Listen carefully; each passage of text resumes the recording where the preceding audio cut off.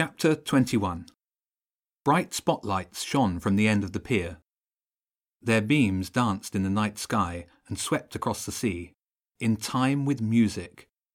A drumbeat played through huge speakers relayed to crowds on the beach and the prom. Lasers joined the spotlights, forming shapes and patterns in blue and green. James looked out to the sea. The firework boat was out there somewhere. It occurred to him that if the pigeons didn't manage to pull it under the pier, then the Green Hands gang would have nothing to worry about. "There," called Wilf. "Did you see that? A boat near the end of the pier. I saw it in the spotlight." "I saw something too," Queenie said. They waited for another sweep of the spotlights. Sure enough, a beam flicked down to the sea and it was clear, the dark shape of the boat, and in front of it a flock of birds. The pigeons. "They're pulling it under the pier," Wilf shouted. "It's almost under." "Come on, starlings," James said. "Where are you?" He felt something touch his shoulder. Not a hand, but no tail. Claudia bounded after. "We've got a problem," she said. "The Empress of Six Dials. Her cats are nearly here. We need to stop them from entering." "I'll see to that." Zen ran towards the beach, to the fence that protected them. "He'll need help," Claudia said. "There's lots of cats." James thought for a second. "Wilf, Aby," he said, "take your catapult and some super soakers to protect the way onto the groin. Queenie and Fred go with them. Keep the cats out of here. We don't need the catapult here yet, as the boat's too far away." The children grabbed the water pistols, the catapult, and a couple of bags of water bombs and hurried to help Zen and the rats. The music was getting louder. The beat had quickened. More lasers and lights were moving in time, all together now, into the climax. "Come on, starlings," James said. "The fireworks will be starting soon." A squawk sounded. The radio. "James, the firework boat is getting closer," Elf's voice came through, sounding worried. "I can see it from here. No one else has noticed, but it's being pulled by pigeons. They have a rope. Over." "I think you're going to have to get off the pier," he said. "It's too dangerous." Another sound joined the music. It came from above. Wings beating. Lots of wings. "Starlings!" Spencer shouted. "They're here!"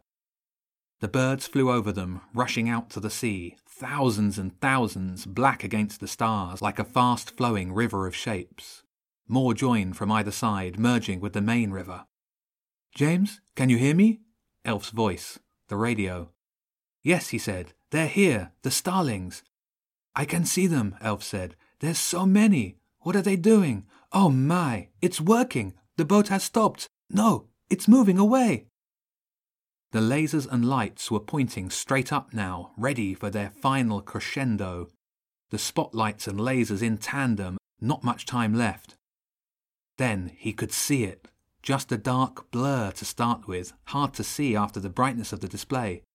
"Can you see that?" Ella asked. "Yes, and it's getting closer. Get that catapult ready." There were hisses and cries from behind. The cats!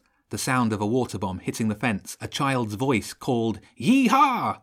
James thought it might have been Wilf. "Laurie," James said, "take another bag of water bombs down to the fence and come back and tell me how they're doing." Laurie heaved a heavy bag and set off to check on his brother. The black blur was closer now. It was still a blur, but that was because of the movement. The starlings had flocked together so tightly they looked almost like a solid moving wall. They had formed into a funnel like a twister around the front of the boat. It was incredible to see. James guessed that the pigeon hijackers were inside the twister. It was bigger than a twister, a tornado, dragging the boat closer and closer to the shore. Laurie came back. "They're okay," he said. "The cats are close, so they're just throwing the water bombs. They've hit a few cats and the others are being more careful." "Whoa, look at that!" He'd seen the massive murmuration pulling the boat. The front starlings were level with them now, and they changed the shape of the funnel to fit between the groin and the pier.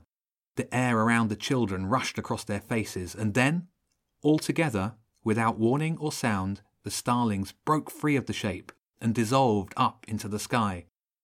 "Come on," James shouted. "Catapult ready." The boat was in the sea, right below the children. There were no humans on it, just boxes and boxes packed with fireworks ready to fire. A flock of pigeons was revealed, hundreds of them pulling a rope attached to the front of the boat. When they realised where they were, they swung the rope around to get back under the pier. James, Spencer and Ella fired a water bomb using their catapult right into the middle of the birds. It burst on the outer layer and sent pigeons flying, but they soon regrouped and filled the gap. They fired again and again, but the birds managed to stay together. The boat started drifting away from the children. Ah! Zen ran past the catapult, shouting a battle cry. He had a rope tied around his waist. He hopped onto the wall and leapt off it, over the sea, landing on the box of fireworks and rolling on impact. The roll turned into a forward flip, and he swung his pike around his head, and with another sliced through the pigeon's rope in one swoosh. Yes! Laurie shouted, pumping his fist. The bird surged forward, suddenly free of the burden of the rope, but only for a couple of wing beats at most. They broke formation and flew straight back towards the boat, and towards Zen. "No," James called. "Look out, Zen!" He started to throw water bombs at the diving pigeons. All the other children joined in, hurling them again and again at the pigeons. Zen's pike was a blur. It never stopped moving as the birds dived and swooped at him. He managed to tie his rope to a cleat on the side of the boat with one hand whilst fending off the birds with the other. Wilf, Abby, Queenie and Fred came running back to help. "The cat stopped attacking," Wilf said. "Grab that rope," James called. "Pull the boat closer." Wilf and Abby took the rope and stepped back with it in their hands. It went taut, and then they were pulling at the firework boat, keeping it next to the groin. Everyone else was throwing the water balloons at the pigeons, and it was working. The birds had stopped diving at Zen. The rat sensed the opening and scrambled up the rope and away from the boat. "Oh, no, you don't!" came a voice from the sky. James recognised it at once. The voice from the abandoned ice rink. King Pigeon. The monstrous bird appeared in front of them, flapping wings so large they looked like they were in slow motion. Its wingspan was easily 6 feet across, and its body was bloated and puffy and covered in gleaming golden armour. It dipped low in front of James, grabbed Zen's rope with one foot, and yanked. Everyone was frozen, watching as the massive wings beat hard and carried the rope away from them. Wilf and Abby found themselves being pulled across the groin. "Help!" Abby cried.